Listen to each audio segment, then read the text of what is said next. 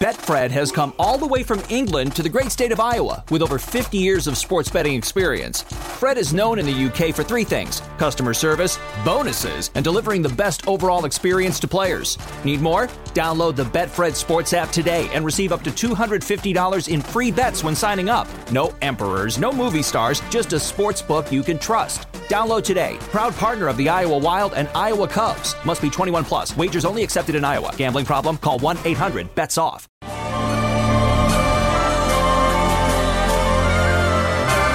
There are rituals out in the hallway. Everyone has their part.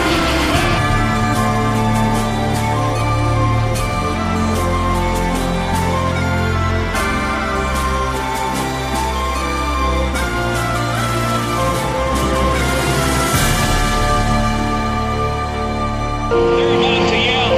To the ice come the Hawks.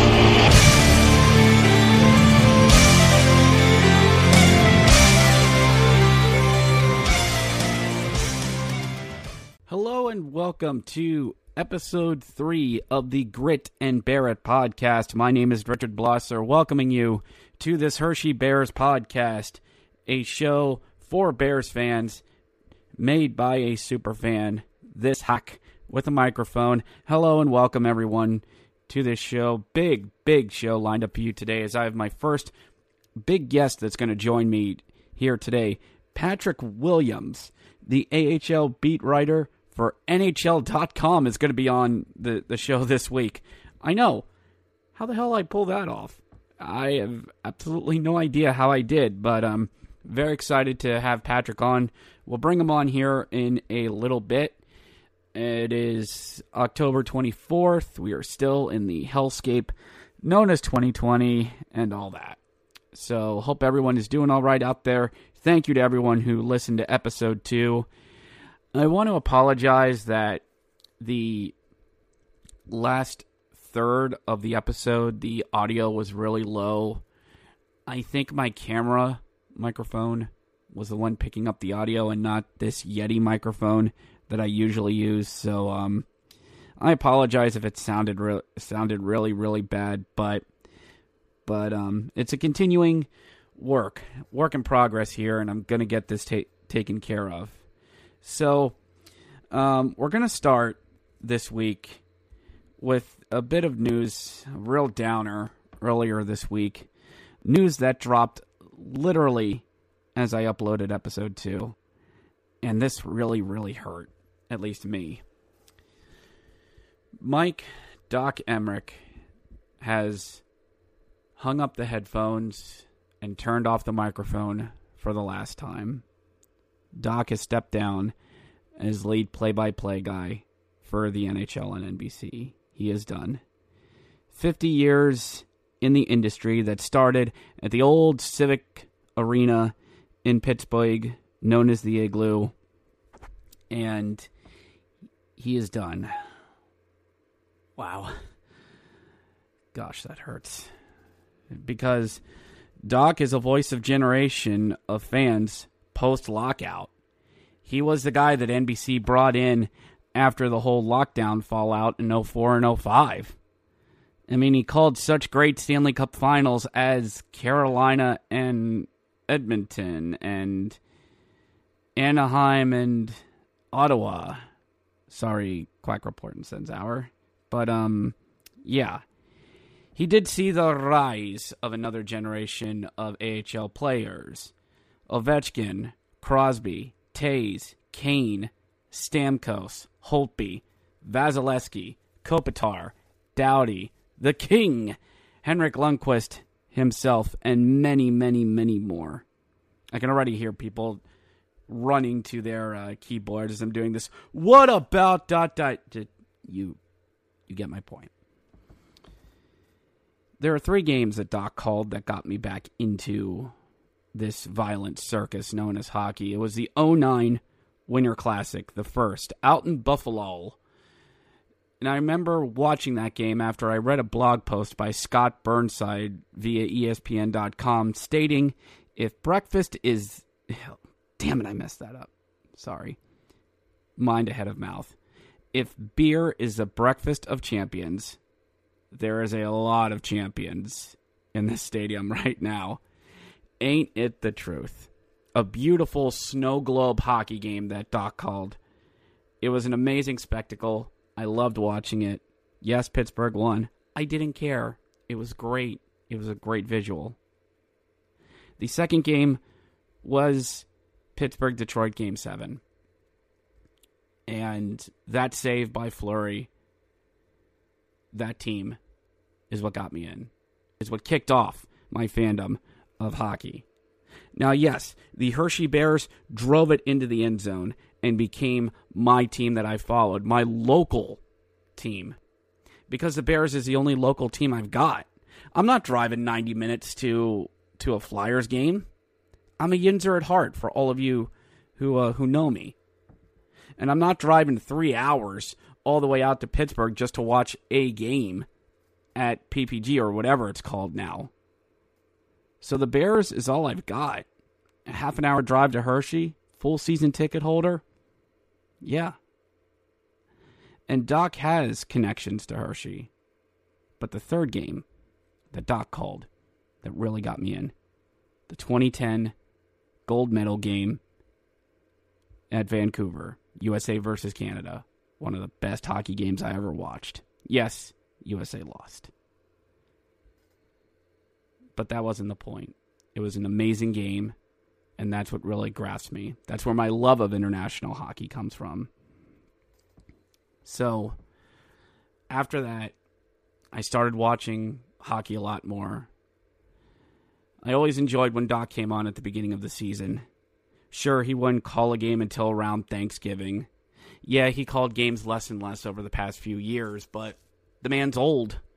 I mean, time's undefeated. And yeah, his schedule wouldn't be as heavy during the first 2 months of the season. Sure, there are people who complain that he never went farther west than Chicago unless it was a Stanley Cup Finals. And I'll argue that's an NBC call. That's not up to Doc. I mean, Doc would gladly go call a hockey game wherever he'd go.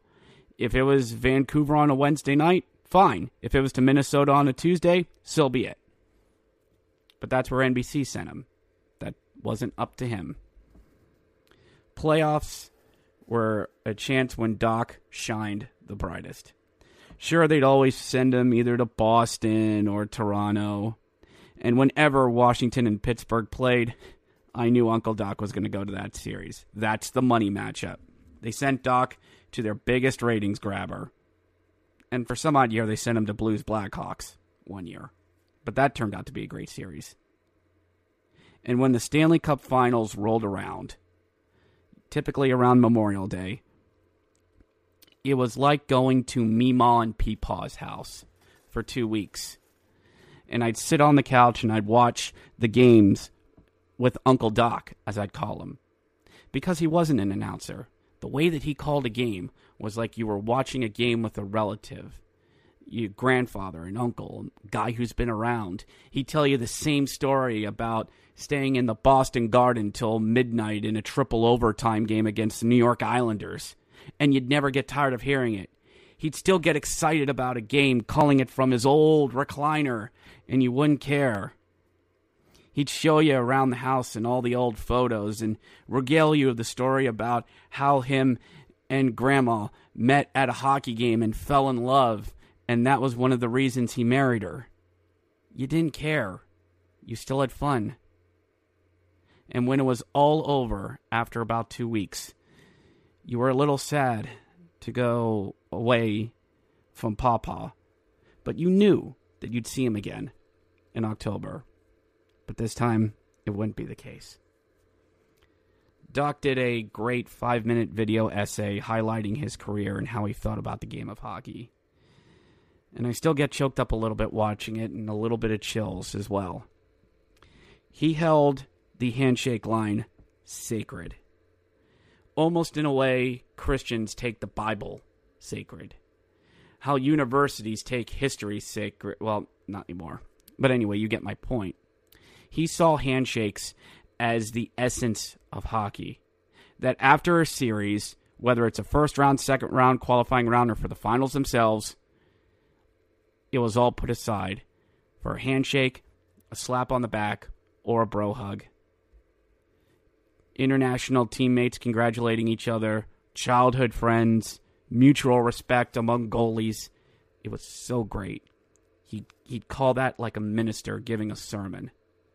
And he was actually an ordained deacon. I didn't know that. I got to meet the man in Hershey. Doc does have ties to Hershey. Allegedly, he emceed the final game at Hershey Park Arena. I've heard conflicting reports he did and didn't. He emceed the 2001 All-Star Game at Wilkes-Barre at First Union Center, back when the place actually had people in it. And he emceed 2 Hall of Fame nights with Hershey. And hopefully he comes back to call us some more. Second time he did it, I made sure I wasn't going to miss my chance to meet him, and I did. I stood in line because I've been to enough conventions to know you got to get to lines early if it's somebody you really want to see. I sacrificed half a period of hockey to do it, and it was worth it to meet him. To meet someone that inspires you as a hockey fan. And maybe to other people, it's Mike Lang or John Walton or Rick Jarrett or Dave Mishkin or Joe Beninati for those in D.C. But to me, that's what Doc meant to me. He was someone who enjoyed hockey as much as I did. And the man took time to listen to what I had to say, who gave focus and made eye contact. And for any one of you that's done speech classes or improv theater, that is so important because it lets the person you're talking to know, yes, I'm interested in what you have to say. And Doc did that. He was a humble man. And maybe that's why he didn't want a season-long going-away party, even though I think he should have. He should have gotten a Derek Jeter tour. But he didn't want that. He's done.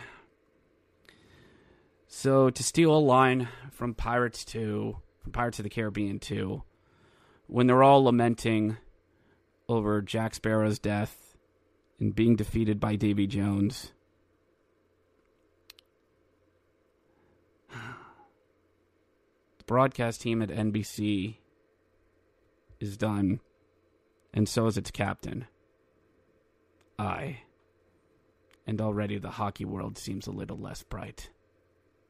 Time caught up with him. And again, the hockey world seems a little less bright. But for all you other hockey podcasters listening, I guess we'll just have to shine a little bit brighter in his absence. Happy retirement, Uncle Doc. You deserve it. All right, we're going to shift things over to Patrick Williams. He joins me, and we are going to talk about the NHL, the AHL, and, well, what else around the hockey world. Will we have an AHL season? Well, we're going to find out right after. Before we get started, make sure you check out the Around the A podcast. Around the A, not A, as they say in Canada, but capital A, as in albatross. Patrick Williams hosts this podcast where he goes around the hockey world, bringing in guests talking minor league hockey and some major league hockey as well. Make sure you subscribe for whenever his new episode drops, and give a like and a subscribe to his podcast, the Around the A podcast. That's Around the A, as in capital A, podcast. Available wherever you get your podcasts. That's Around the A podcast. Hello, everyone. It's me. Before we get started talking to Patrick Williams, I just want to warn everyone that the audio quality for this interview is not the best. If you are listening to this via cell phone or by headphones, I urge you to turn your volume up, as I was using my computer speakers to record this via a Zoom meeting. I am getting used to recording off of Zoom. I have not quite mastered how to record that through my computer onto my audio mixing device. If there are any podcasters out there listening to this, please send me a DM through Twitter on how to make this better. Patrick's audio is a little low. I tried amplifying the audio to make it sound better, but yes, it does sound like it is speaking into an open space. I'm trying to record him through my microphone, through my Betfred has come all the way from England to the great state of Iowa with over 50 years of sports betting experience. Fred is known in the UK for three things: customer service, bonuses, and delivering the best overall experience to players. Need more? Download the Betfred Sports app today and receive up to $250 in free bets when signing up. No emperors, no movie stars, just a sports book you can trust. Download today. Proud partner of the Iowa Wild and Iowa Cubs. Must be 21 plus. Wagers only accepted in Iowa. Gambling problem? Call 1-800-BETS-OFF.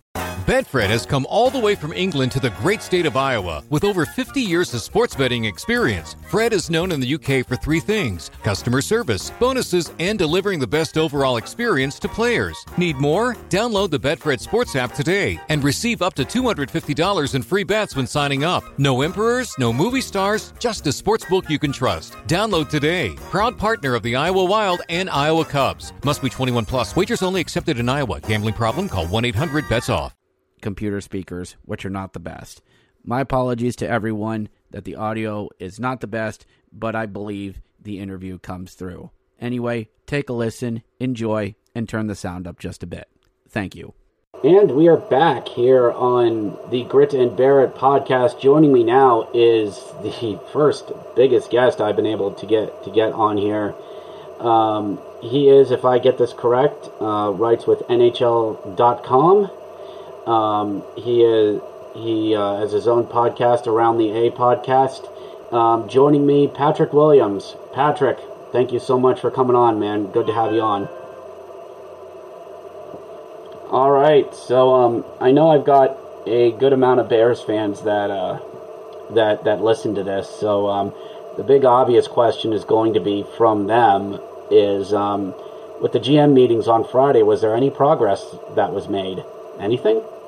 Maybe fighting's not the right word, but you're dealing with two outside entities that you have no control over. One is biology, which is coronavirus, and that is something that nobody's gotten a lid on so far.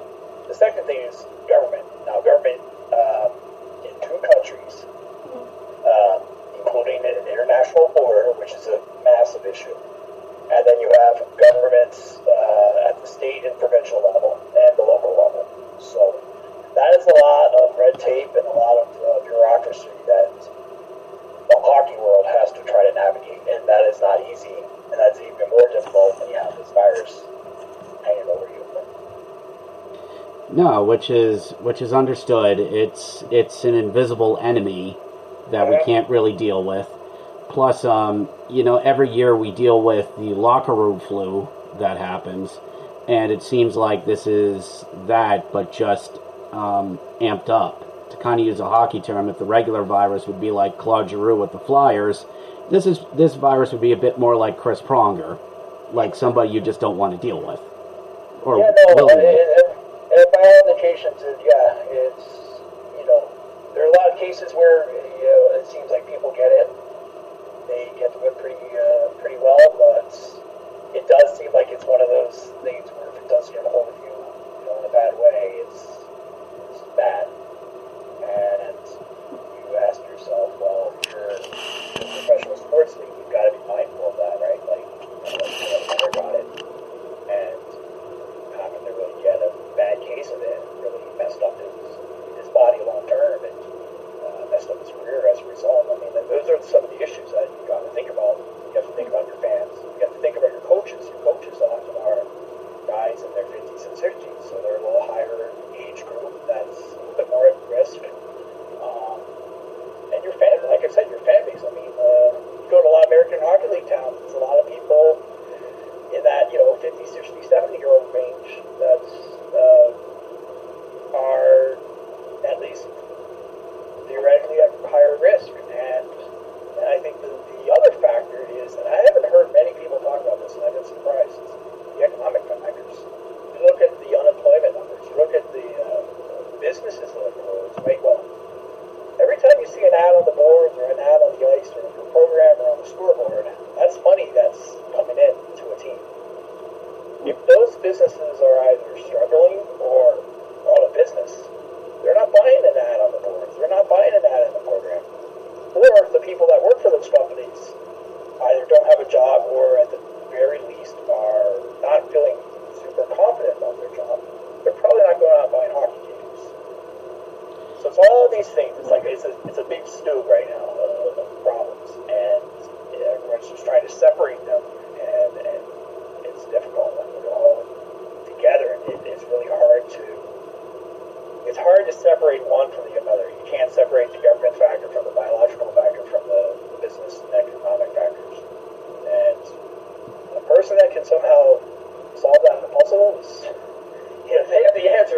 everybody at this point is all ears. Yeah, pretty much. I mean, it's just, we as fans were looking for anything, a gleam of hope, just some sort of answer. And as we were talking about before all this, was that, people, look to you, and you looked at some others in your position that are higher up than you, and they're even coming to you asking, "Hey man, know anything? Have you heard anything?" And you're like, "No, I usually go to you." I'm like, well, no, have you? I was going to ask you. And, well, it's this little, kind of like, we go in a circle, and like, well, have you heard from someone else? I'm like, no, nobody knows anything. And, there's a lot of information out there, but it's just how much of this information is reliable because right. It's changed now, too, right? You look at the case numbers in the States, they had 85,000, I think, the other day, it's a new record. So, that headline goes out, and people that are, like you said, higher up, they're taken aback. So there's just this. It seems like a situation where every time you start to think, okay, maybe we might have a solution here, we have a block, and you got to kind of turn around and circle back and try a different road. So all along as well, you have the clock ticking. We're already in late October at this point. You have the Olympics at the other end of things, in July, you think. Somewhere in between, you have to fit in a meaningful hockey season and playoffs. And what I've been told this by a few different people, you need close to about 2 months from the time you decide to go to the time you actually drop the puck. You have to allow time for free agency to complete. You have to allow time for training camps. You have to logistic time to get other plans in place.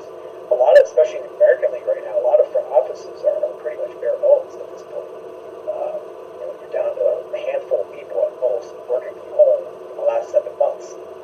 So at some point you'd have to hire people back or find new people, and you have to do it on short notice. So 2 months isn't that much time. It sounds like a long lead-up time, but it really isn't when you're trying to get a whole front office built, trying to get marketing in place, ticket sales in place, some sort of, if there's sanitation procedures, all these things, and you have to do all that and get the go-ahead from multiple levels of government, and you also have to hope that you don't do all that, you start, and then a week or two later, the government comes in and shuts you down. And then what? You do all that, hire people back, now you're back to square one again, so... Yeah, those are some of the issues that teams are wrestling with right now. Leagues are wrestling with, and they're trying to do that all with a lot of things that are pretty far out of their control. It's a very tight rope to walk, to where you got to try and figure all this out, as supposedly in normal years, we're done in June, a little bit in July, and then we go away for August and come back in September. It's really different, because right now I should be at a Bears game. You should be covering, whatever you're assigned to. 31 teams in the league, yeah. Yeah, and we're just, sitting here with just waiting for any type of information. Now, I know this past week, the general manager, I believe, for the Las Vegas Golden Knights let a few things slip when he was doing a radio interview. One of the things being about a Canadian division, and the league more realistically looking at February 1st starting. And I know at the GM meetings they want to get their prospects going as out of Europe and back over here. Is there a way... does the AHL really have to run in the same line of the NHL at their startup date, or assuming we get a lot of hurdles taken care of, that they can either start a week or two sooner? I think there is that leeway of, somewhere in that week, 2 week range, depending on if there are circumstances that would make that a little bit easier to pull off. But I don't think you're going to see any dramatically different timeline. You're not going to see the NHL start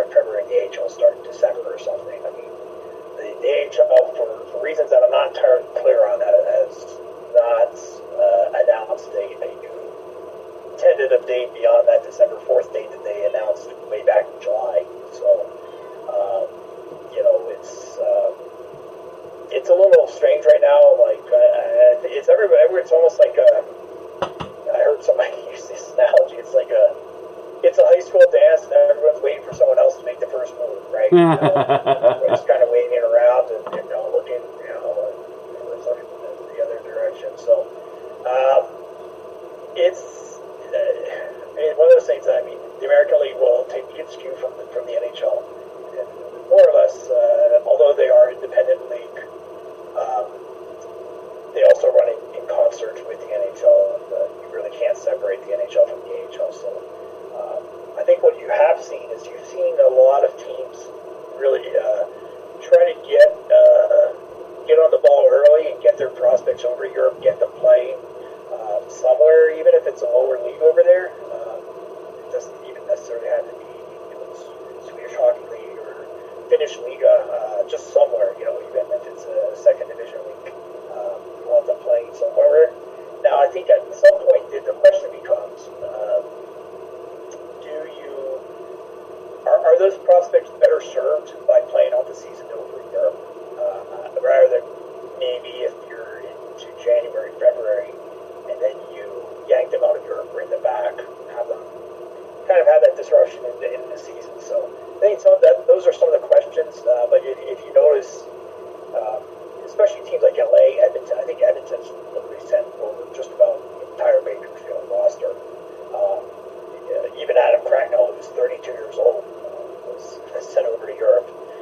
They want those guys playing, so at some point, you might get to a point where NHL teams decide maybe it's better to have our prospects just stay in one place for the season and finish things out there, and rather than bring them.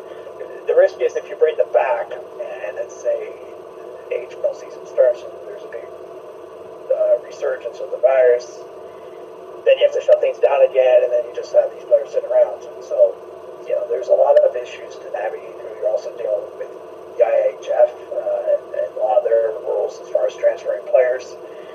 So it's not an easy needle to thread, but that's, I think, what some of the issues are right now for the American League. And, as we know, it's been much discussed, but the American League doesn't have big TV contracts. It doesn't. It's a little bit. I shouldn't say it's a little bit more. It's a lot more of a mom and pop operation in a lot of ways. It's a lot more of middle class, working class fan base. It's not tons and tons of corporate boxes like it is at the NHL level. It's just more like everyday people. So those people have been hit really hard by this pandemic, and you got to be mindful of both their health concerns, but also just their financial concerns. There's a lot of people right now that are really going through some difficult economic times. Well, yeah, I mean, you mentioned the real blue-collar aspect of the AHL. I think you see a lot of teams take a lot of great pride in that.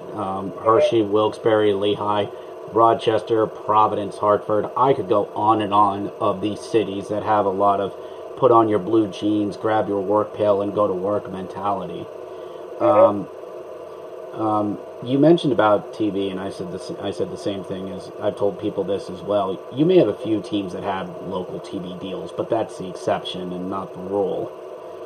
Most of those are trade-off for real small money amounts. It's not like NBC and the NHL. $200 million. Oh yeah.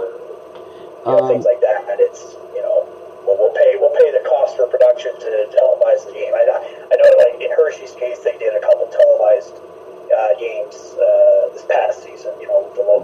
The local. It's a secondary ABC 27 that ran it here. And basically, it's we'll cover the costs and for production. I mean, those are not cheap games to produce. Just keep in mind the satellite time and things like that. So. Most teams aren't doing that to make money. They're doing that just to get the word out about here's our club, and this is what we have to offer. Come out and buy tickets. Well, I know there's the possibility, and I know there are people that aren't very hopeful that we are going to get a season this year, and a lot of people think just reset things next October. Could there, if let's just say the nuclear option happens and they can't find a way to get this season up and running, is there a possibility that we could lose some AHL teams from this? That some of the really smaller teams might take, that we might lose some teams out of this that don't draw very well? I mean, there's always a possibility. I mean, this league, even in the best of times, pre-pandemic, there's always been some weaker clubs, teams that really do struggle with putting fans in the building. There's always a possibility, yes. I would think, though, that's from what I've been able to understand. There's more of a risk where if you try to force the season and try to play, and you are playing with a minimal amount of fans, if any, that you're taking on all the costs of playing, the travel, salaries, front office, everything, without any of the revenue. And you're not bringing in the ticket sales. You're not bringing in the sponsorships. So, in some ways, it's almost... And I'm sorry to jump in and interrupt you for a second. I've heard this from fans as well. You were saying about money, and this reminded me of something. I'm sorry to interrupt. Could the AHL try to get some money get that back by offering, let's say, like a very friendly AHL TV deal to people who want to follow but won't go to a game for safety reasons? Is that some way to make it up, or does that go to the AHL directly and not the teams?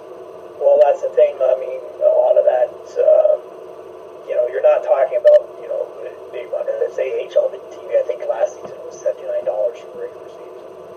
That's nice, but now you start, stretched out over the course of a season, right?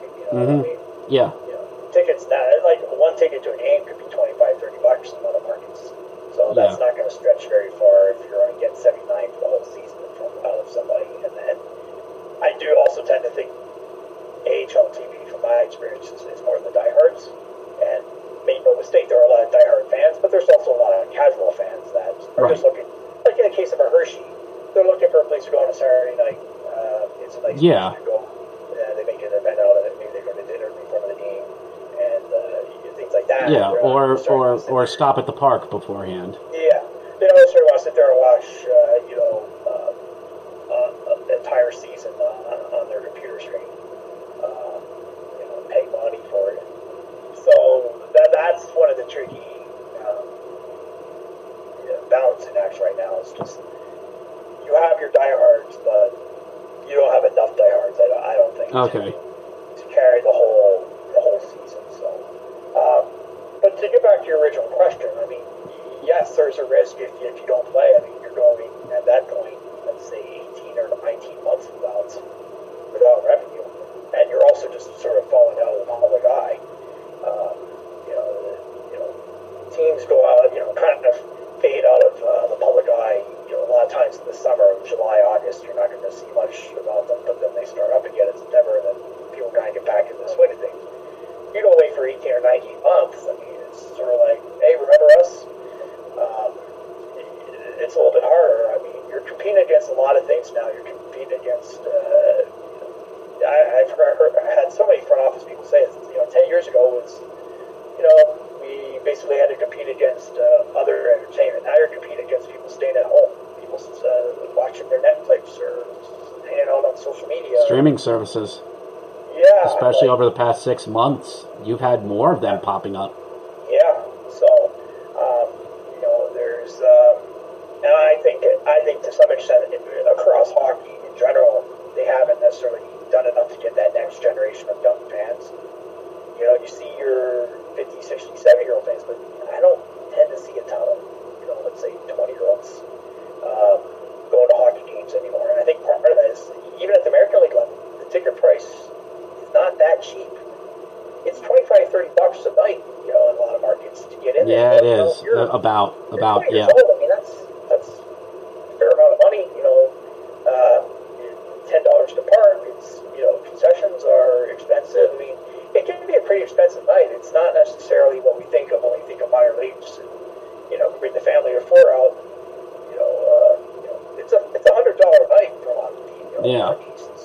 Well, that's also why you see a lot of family bundle deals with like these teams. Like I'm sure you've been to many arenas. You see that on flyers all the time. Buy 4-pack of tickets, get 4 hot dogs, 4 sodas in a program, all for like $99 or $109 for one night. And the league has been really good with that. They actually have a program where teams share a lot of their ideas with each other. There's an annual marketing meeting, and then there's some sort of I don't know if it's a software thing, but basically, what I wouldn't give to be on there. If you had an idea that really worked well, you then present it to all the other teams and say, "Hey, maybe you should try this in your market."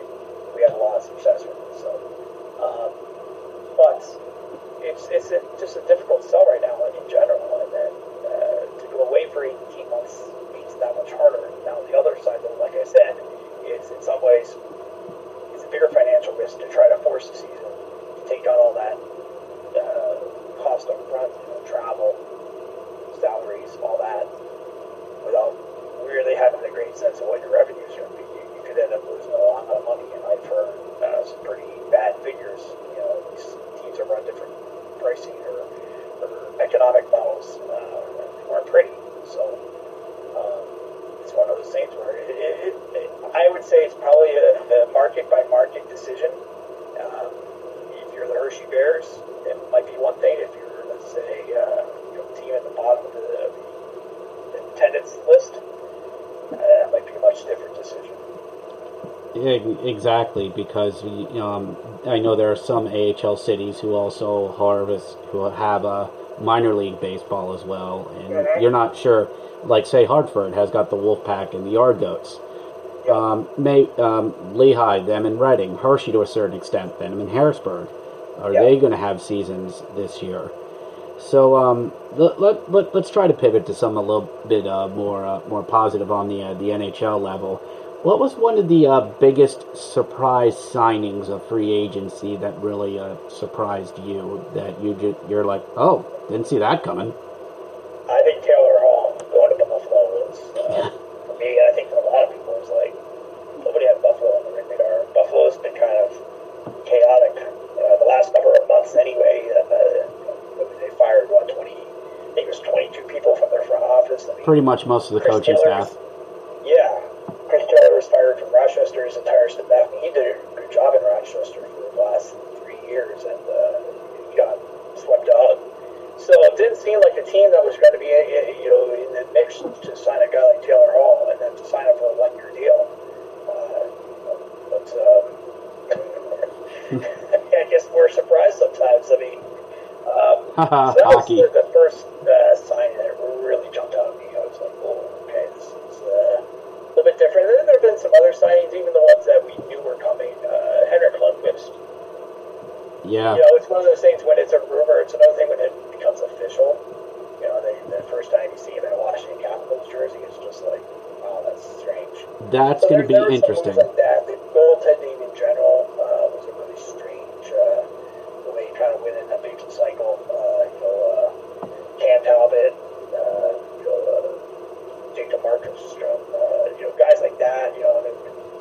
Holtby as well. And it was like a musical chairs situation. So, but I would say Taylor Hall, the big surprise, and then Lundqvist was just the strange feeling. Like, he's so associated with the New York Rangers. I mean, he's kind of him and the Rangers are one and the same. He's the face of the franchise for the last 15 years. Now you're seeing him go down to Washington. But I mean, good for him. I think it is a great chance to win a cup there. He'll be a great mentor for Ilya Samsonov. I think that was a really smart move by the Caps. That's a tough situation to hand the reins completely over to a guy like Ilya. But now you have one of the all-time greats to sit there and mentor him for a year. Take some of that pressure off. Samsonov doesn't have to be the number one guy for a team that's trying to win a cup. Exactly, and if I could pull a line from an NBA analyst on ESPN, Jalen Rose, he had one of my favorite lines called "Keep getting them checks." One of the best things you could be called in the NBA was a veteran, and a team will sign veteran experienced guys for bare minimums, and that's where we get ring chasing. And on the surface, you could look at this and say it's a ring chasing, keep getting them checks deal. But, good for him. I think the capital structure, I think it's a solid 1-2 tandem that they could run with next year, especially if we are probably looking at a 45 to 55 game season next year, a sprint. Basically what it was in 2014, the lockout, where it was 50 games, interconference, and away we go. That's what I'm thinking the same thing's going to be. And if there is a season, they will be somewhere along those lines, where it's a compact, 48 game-ish, somewhere in that range season. And like you said, it's a sprint, and you're going to need two goalies, and do a lot worse than Henrik Lundqvist. I know he's not what he once was, but he's still Henrik Lundqvist, and I think having that fresh start coming into Washington with a team that's going for a cup, I think that will really rejuvenate him a lot. And we'll get you out of here on this, and I talked about this a little bit earlier on the podcast. Your thoughts on Mike Emrick, Uncle Doc, retiring on Monday? That was a gut punch to me as someone who really enjoys what he does, and you were lucky enough to interview him, and I've met him in Hershey a couple of times. You don't mind, what was your thoughts on him retiring and what he meant to you? I would describe Mike Emrick as what you saw on camera was exactly what he was.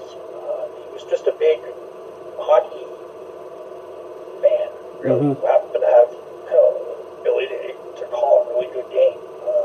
But in terms of that enthusiasm and that, a lot of people that work in hockey that long, they get burned out after a while. They don't have that same passion for it that they once did. Well, he was a guy who was passionate every bit, now as he was 10 or 15 years ago. He was a down-to-earth guy. There was no ego. He's one of those people that took his job very seriously, but he didn't take himself seriously. You don't always get that in the media business, especially. I joked at times. Sometimes the biggest egos in hockey aren't the players; it's the media. You ain't wrong. He was the exception. He was a guy who achieved everything you could do in hockey. He called Stanley Cups multiple times. Multiple Olympics, All-Star games, outdoor games. You name it, he's done it, and he's done it multiple times over. And yet, he was the kind of guy that would come up to the youngest media person, the rookie media person, start out at morning skate and come up and introduce himself as if they didn't know who he was, and just shoot the breeze with them for 15 minutes, and just make that person feel welcome. And a lot of guys wouldn't do that, but he was the kind of person that would do that. I'm glad he's going to stay on doing some of those video essays for NBC. It's nice to see him at least still in the game somewhat. But I agree with you. It's a gut punch. It's going to be strange not having him around. He's big on both sides of the border. A lot of Canadian fans really like his calls as well. And he's just a guy that's been synonymous with hockey for 40 plus years. Especially if you knew him in his New Jersey days. Yeah, and he's one of those guys where he never forgot where he came from. He's never big time the AHL. He'd come back to Hershey, do events, and always seemed to refer something to the AHL. I mean, he would always make a reference, or offer up a score, or I saw this year in the playoffs, he had the jerseys behind him. Those were gorgeous. I'm a huge jersey nerd, and that's just every time he put one up. Yeah, and you knew Hershey was going to be on there. Yeah, he has a ton of affection for Hershey. I mean, like your listeners know him really well, which is ironic because he never actually called games for Hershey, but he actually lived in Hershey for a while back when he was calling games for Philly, when they were the Flyers affiliate, and you want to get him talking, ask him something about the Hershey Bears or Hershey Park Arena, and just goes off the pretty much. And there was a video out that I think Wilkes-Barre put out, how he emceed the 2001 All-Star game up at First Union Center, the one in Wilkes-Barre, not the one in Philadelphia for the listeners. And that was really cool to see him call that. He's done 2 Hall of Fame announcements down in Hershey as well, and I'm sure when it's allowed, Herco will gladly bring him back to do another one. But for me, as someone who got back into hockey at around 2009, that was the voice I heard and the voice that I will think of in hockey. And I know there are other people who will have Gary Thorne and Bill Clements as well, or just their local guys like Mike Lang, Rick Jarrett, and others who do local radio. But that's the voice that I will think of. And you're right, passion and enthusiasm is definitely what he had for the game. So, Patrick, thank you for coming on this show, talking to this hack. And I hope that both of us can get back to the beautiful, violent ice circus that we all know and love. And as I tell Bears fans, keep the faith. And as Red Green said up in Canada, keep your stick on the ice. Thank you. Yep. My pleasure. Yep, thank you very much. Betfred has come all the way from England to the great state of Iowa with over 50 years of sports betting experience. Fred is known in the UK for 3 things: customer service, bonuses, and delivering the best overall experience to players. Need more? Download the Betfred Sports app today and receive up to $250 in free bets when signing up. No emperors, no movie stars, just a sports book you can trust. Download today. Proud partner of the Iowa Wild and Iowa Cubs. Must be 21 plus. Wagers only accepted in Iowa. Gambling problem? Call 1-800-BETS-OFF.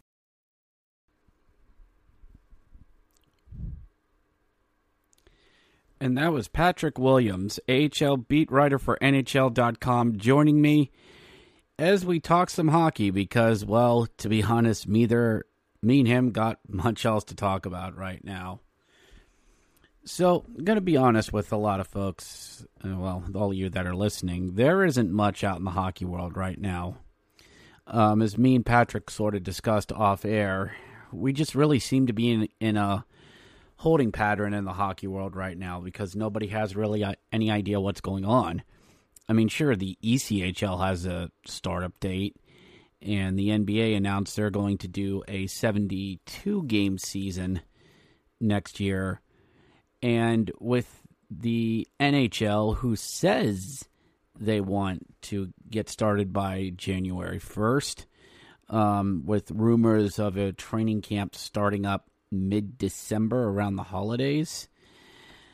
It's all just speculation and hargle-bargle right now. I mean, in all honesty, I wish I had more information for everyone. Me and Patrick both do. I mean, everybody around the hockey world does, but it's just, there's nothing right now. So all we got is World Series and football, and so it's like all we got is ribs at the buffet right now, and I hope you like ribs and riblets because it's all that we've got right now. So I'm looking to debut a new segment on next week's show. Think about calling it either One of Us or kind of a Where Are They Now, where we're going to take a deep dive into a former member of the Brotherhood or the Bearhood. No, that didn't sound right. Anyway, you know what I mean. Someone who's come through the Bears and moved on, and we'll see where they've gone. I reached out. I put out the bat signal to the Hershey Bears fan club page. Give us a like and join us on Facebook. And boy, oh boy, the names that have come on have actually been pretty good. I've heard David Leggio, Alexander Giroux, Sean Collins, Tom Tukey, Freddie Cassivi, Michael Neuver, Keith Acoyne. My goodness, the names. So I don't know who I'm going to go with yet. I may put up a poll later in the week to see who all of you want to see me do a deep dive into. There may also come a time, everyone, where the show might go bi-weekly. Not bye-bye, but just like I might take a week off just because, like I've said, like Patrick said, we don't have everything. Everything's holding until after the big game on November 3rd, and who knows after that. So it's just a lot of uncertainty right now, everyone, and we just got to get through this together. So, but there was one thing that was thrown out into the hockey world this week, as we'll enter a little bit of potluck. We start Dateline Ice Athletics. That's right, everyone. I'm getting into hockey jerseys, but this was a thing. A jersey design was leaked on eBay, which a new trend is going to pop up for the NHL next season whenever we play, that the NHL is going to look into reverse retros. Well, they will take retro design jerseys and invert the colors on them. The style that was thrown out there was a 90 Pittsburgh Penguins jerseys. Oh, cool. I love the 90 style Penguins jerseys. We're going to get the Robo Penguin back with the gold chest stripe and the black jersey. All right. I can't wait to see this thing. No, I'm sorry. That's not what they're going with. Pittsburgh decided to go with the black Pittsburgh in diagonal word mark, and instead of it being black with gold lettering, it will be white with black lettering, black numbering, and a gold trim. Oy. Now, I love me some diagonal word mark. Hershey's used diagonal word mark before, and it's been fantastic. But Hershey, like the New York Rangers, Hershey is 1, 2, 3, 4, 5, 6, 7 letters, which I think Rangers are too. That's fine. 8 letters, you can get away with. But Pittsburgh is 1, 2, 3, 4, 5, 6, 7, 8, 9, 10, 11 letters. That's a bit much. That's a lot. I mean, it's like, and we see on baseball, in Major League Baseball, you see San Francisco in curved word mark. It's like, it's too much. It's too big of a word to put on. And so, it could be worse. It could be Canes for the Hurricanes. Ugh. But not to be one-upped, the little brother of Pennsylvania, the Flyers, said, hey, we're going to put ours out too. They took a popular 90s design, which was the Black Flyers logo, which back in the day was predominantly white with orange shoulder yoke and black trim. So they decided to invert this with it being predominantly orange with a black shoulder yoke and black striping down the arms and black numbering and black numbers. I'm already not going to like these. So then that started to flare up around the hockey world. Hey, what retros do we have in our collection? And it started teams and the guys on the Hockey Podcast Network like, hey, let's take a retro jersey and make a retro concept out of it. Except here's the thing. There were teams like the Detroit Red Wings and Montreal Canadiens where their respective podcasts were like, which retro design do you want to see these teams use? And I wanted to raise my hand and go, teacher, you haven't changed your design in 75 years. So what do you mean retro reverse? You guys have worn the same thing since the 1940s. Mostly. Bruins, Blackhawks, the majority of the original 6 teams have barely changed their jerseys in decades. I mean, it's not like the San Jose Sharks, which there was a concept thrown out that they were going to go all the way back to the California Golden Seals that had teal, gold, white. And if that sounds horrible, it was. Haha, 60s. But yeah, everybody's throwing out these ideas. I mean, heck, even Dallas is even pimping a new jersey design, and it looks like it's going to be predominantly black. Dallas, you don't need to change your jerseys. You look fantastic. There's no need to do this. So it will be interesting to see what teams are going to roll out. These will be 4th jerseys next year because the third jersey initiative has been brought back after a year off because of the Adidas rollout. Same thing happened with Reebok. So for some odd reason, we need fourths. Okay. And this led to Vegas doing a retro design. They're going to have all Vegas Reds. No. You know the Vegas stars you see on the Welcome to Las Vegas sign? And those red Vegas stars, the cheesy, campy 1970 sign is the first thing you see when you enter Las Vegas? Yeah, those red stars become the main jersey color. That with granite, gold, and black trim on the arms and white numbering.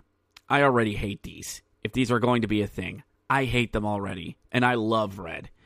But that's another show. We'll do a ranking when they're made official and they come out. Why? Because I'm a hack and I love doing stuff like this. In odder news in the NHL, the All-Star Game and Winter Classic were postponed. Now, there were people for this season. Basically, they were kicked down the line to... they were postponed, but most likely they'll be pushed back to the 2020-2021 season, which in talking with Patrick is probably going to be back to normalcy, hopefully by then. But people were like, oh, this is sad. This isn't good for the NHL. We really wanted an all-star game. This is not a good sign for the 2021 season.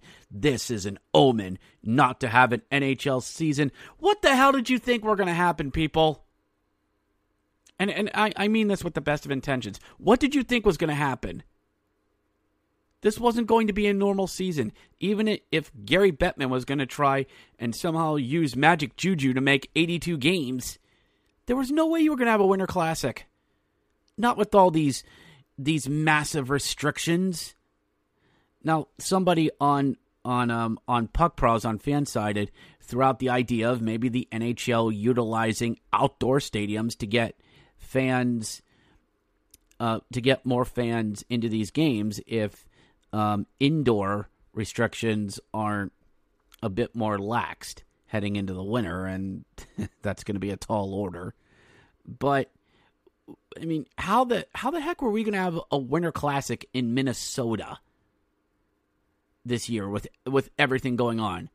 How the heck were we going to have an All-Star game in Florida? Now, I'm not going to bash Florida. I like what they're doing. But Florida seems to be the proverbial picked-on, redheaded stepson of the United States ever since June. So, of course, Florida wasn't going to get it. I mean, I'm lucky they're going to hold a WrestleMania.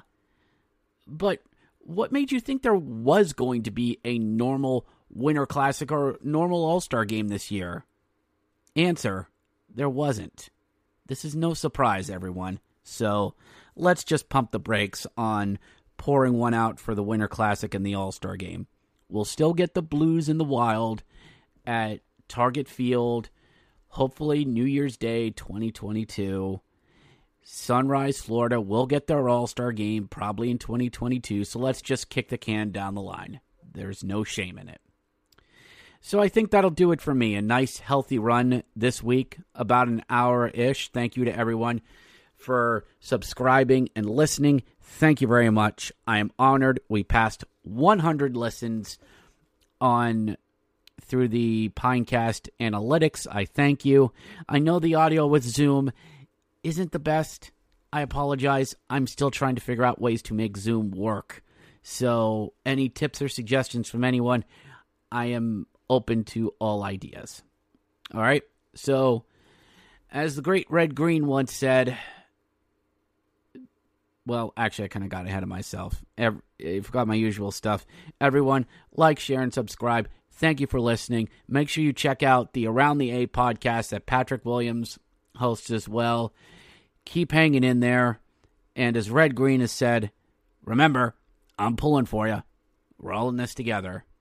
And when I say that, I'm not saying that as a corporate saying or a trendy saying in these troubled times. TM, Red Green would say that on his show before it became a thing. And when he said it, he was telling the truth. So like I'm saying, remember, I'm pulling for you. We're all in this together. Take us home, Doc. When you are playing in the driveway, street hockey in the summertime, it's always Game 7, Stanley Cup Final, everything on the line. Can't imagine what the feeling is like. Can you?